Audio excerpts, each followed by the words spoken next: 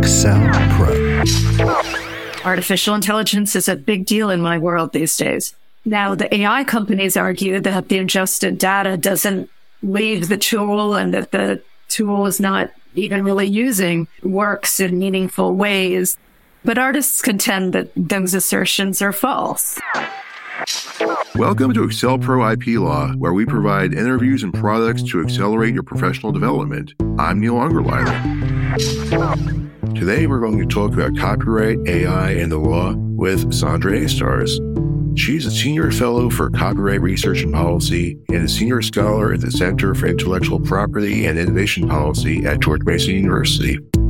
We talk about copyright, artificial intelligence, the nature of creation, and more. Excel Pro's interviews and products help to improve your day-to-day job performance and accelerate professional development. For a transcript of this episode and to learn more about the Excel Pro IP Law community, visit joinexcelpro.com. That's joinAccelePro.com. And now, Sandra Astars.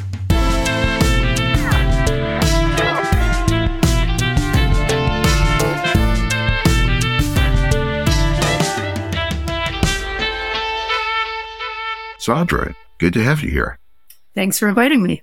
Can you tell our listeners a little bit about you and your background? Absolutely.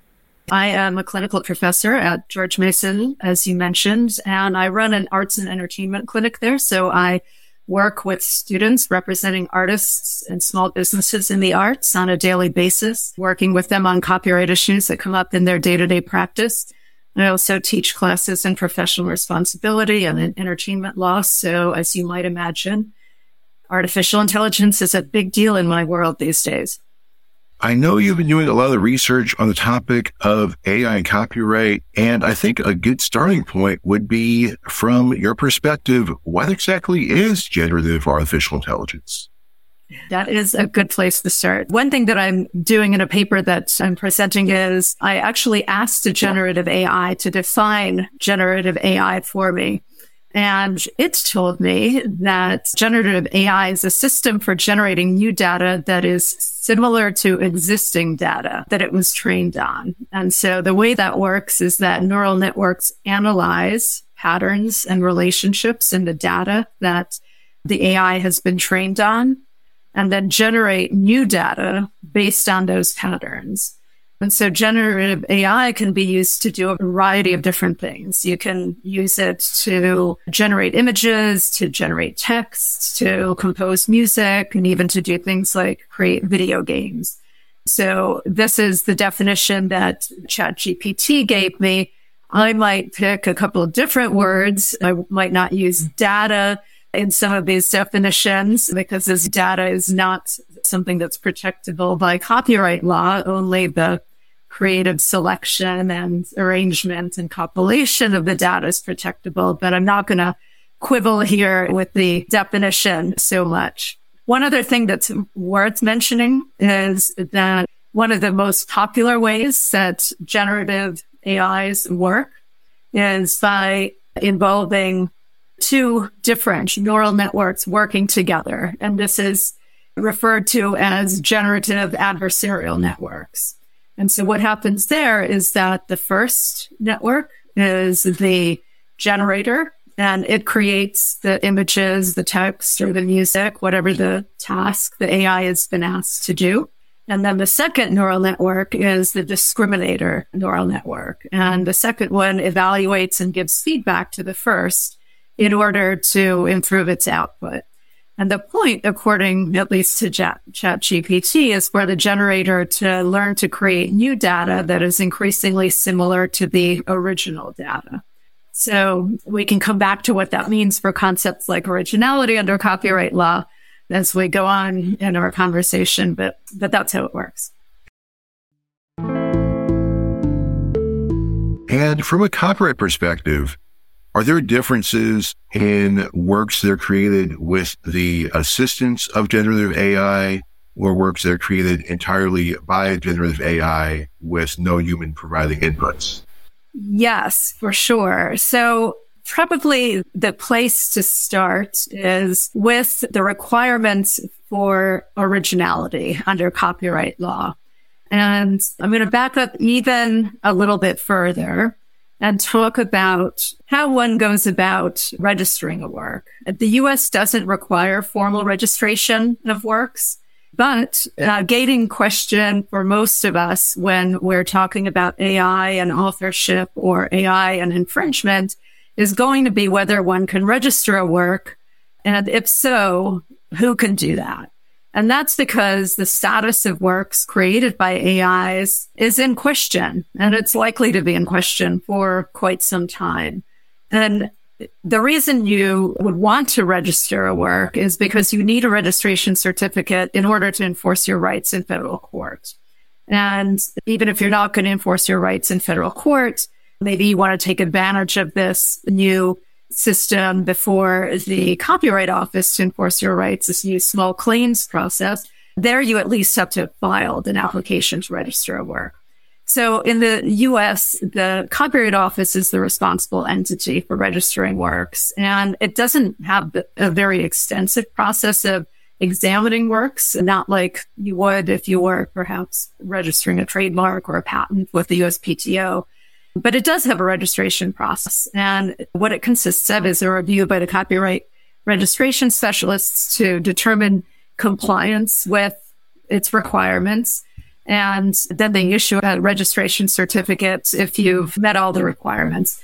And if they deny you a registration, you've got the opportunity to appeal. And if you're still denied the registration certificate, you have a further opportunity to appeal to a 3-person internal review board within the Copyright Office.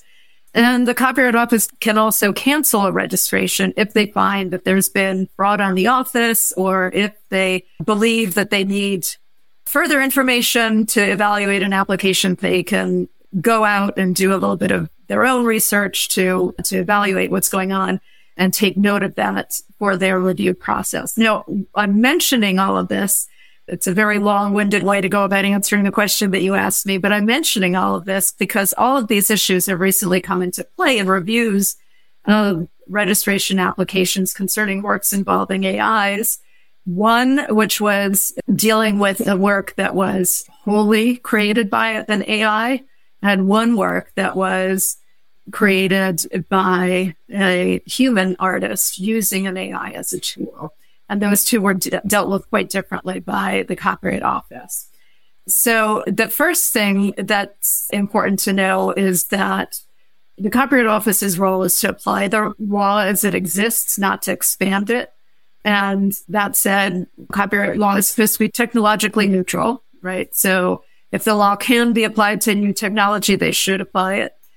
But under the 76 Act, which is our current Copyright Act, the Copyright Office takes the position that you require human authorship in order to register a work. And so the fully AI created work is not registrable at all. The one that is partially created by a human, partially created by an AI is registrable. But you need to examine the degree to which the human controls the process in order to determine that it is indeed copyrightable by the human.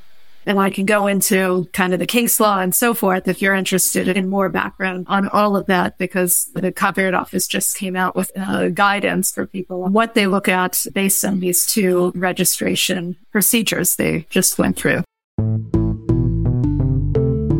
So I had a question about training data, which you mentioned earlier.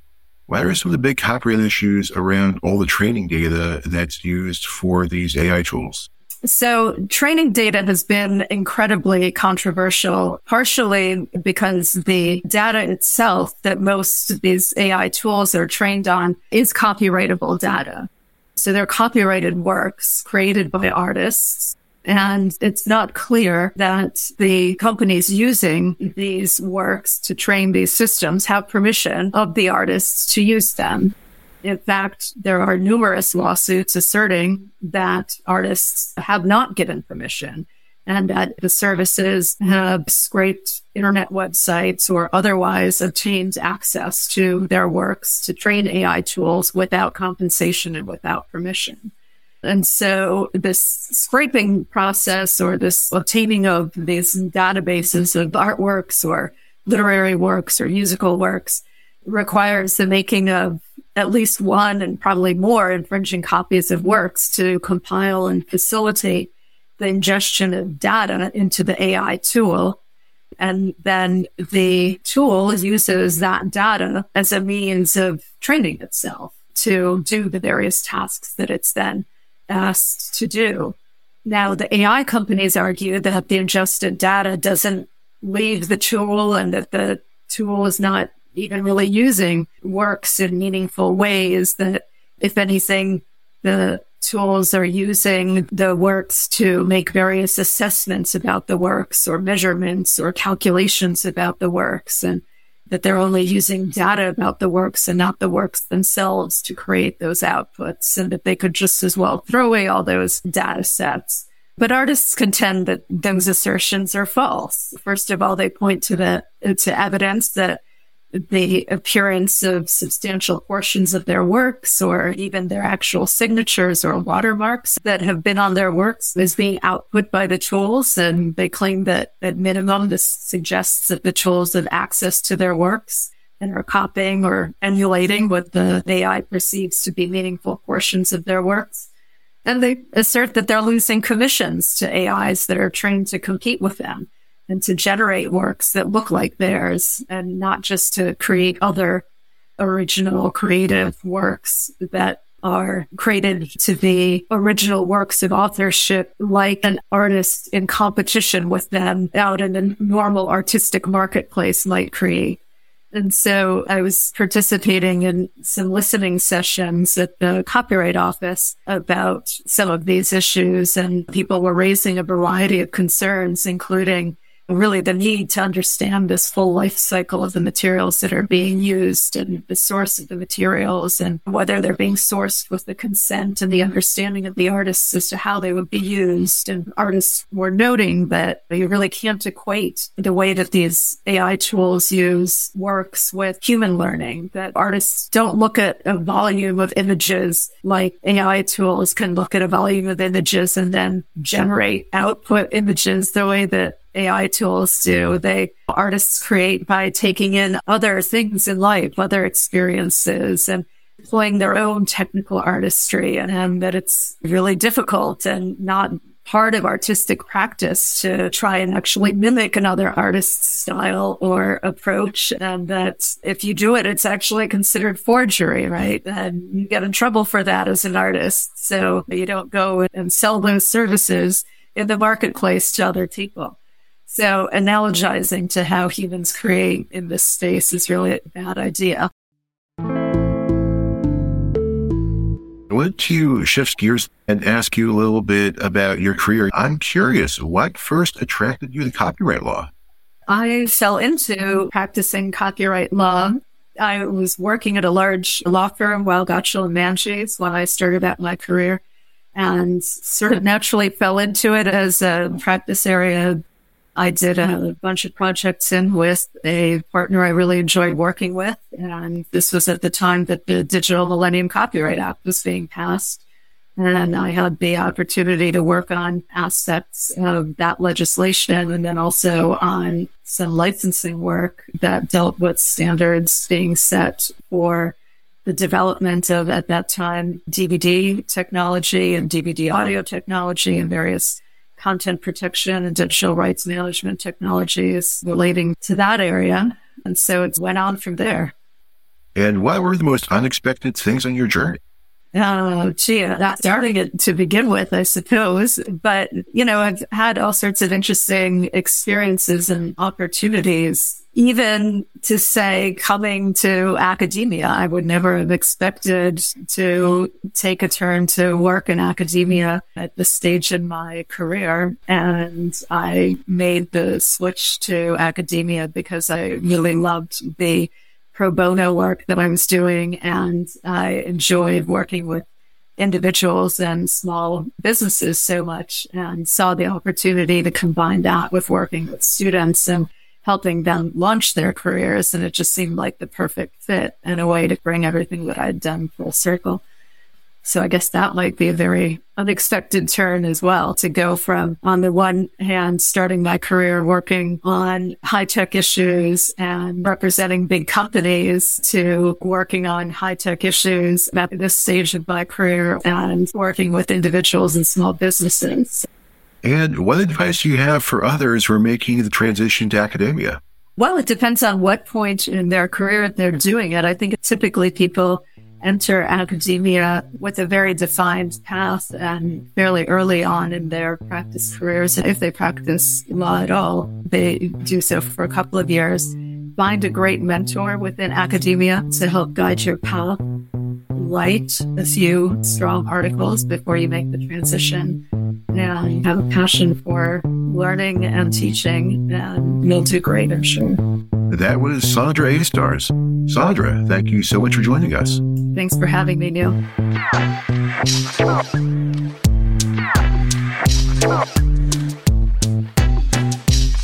For a transcript of this conversation and to learn more about the ExcelPro IP Law community, visit joinexcelpro.com. That's joinaccellpro.com.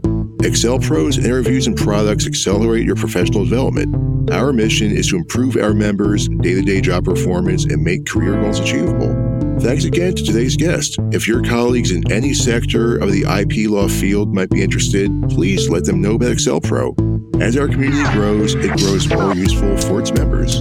Remember to send your comments and career questions to questions@joinexcelpro.com.